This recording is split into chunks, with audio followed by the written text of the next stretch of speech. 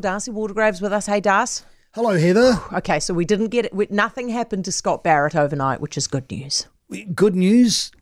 I didn't expect that to happen, in all honesty. What did you expect? I thought they'd slap him with a couple, just in a way of saying, like look, a couple of games down, you mean? we know we're the laughing stock of world rugby because we're so adamant that the head is sacrosanct and we don't want any da-da-da. And the collision wasn't huge, but at the end of the day, here's a guy launching like a missile in a breakdown, and he shouldn't do that. It's just reckless. So I think if there's a lesson from this, the rest of the All Blacks to go, we've got to maintain our discipline, because we had no discipline the weekend. We got absolutely flogged by a team.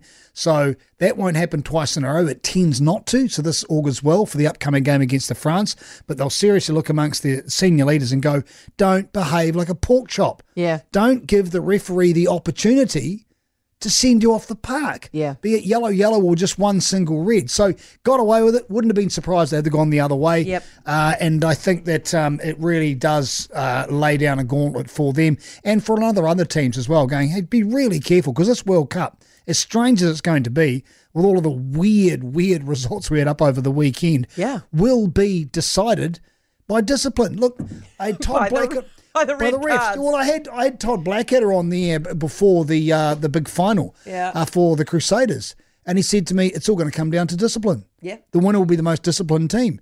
And then, of course, the day after, I got a text from Todd Blackadder saying, I told you so.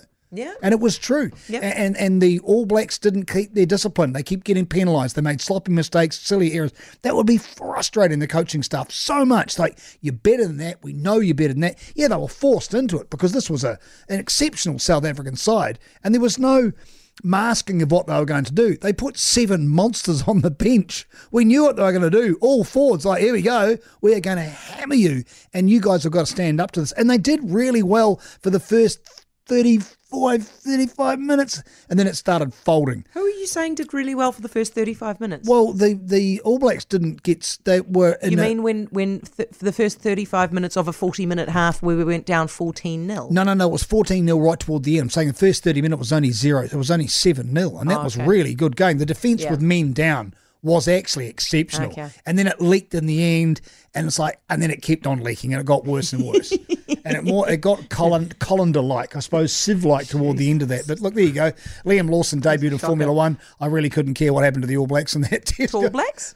Tall Blacks, well, they played last night up against Jordan. Yeah. And they were absolutely phenomenal from outside the arc, from the three-point line. I think they shot over 50% in threes. They were daggers in the hearts of Jordan. Now, Jordan didn't put up with us. They came back toward the end, and it got a little bit, what they say, squeaky bum time toward the end of that. But eventually, the Tall Blacks did it. They got it done.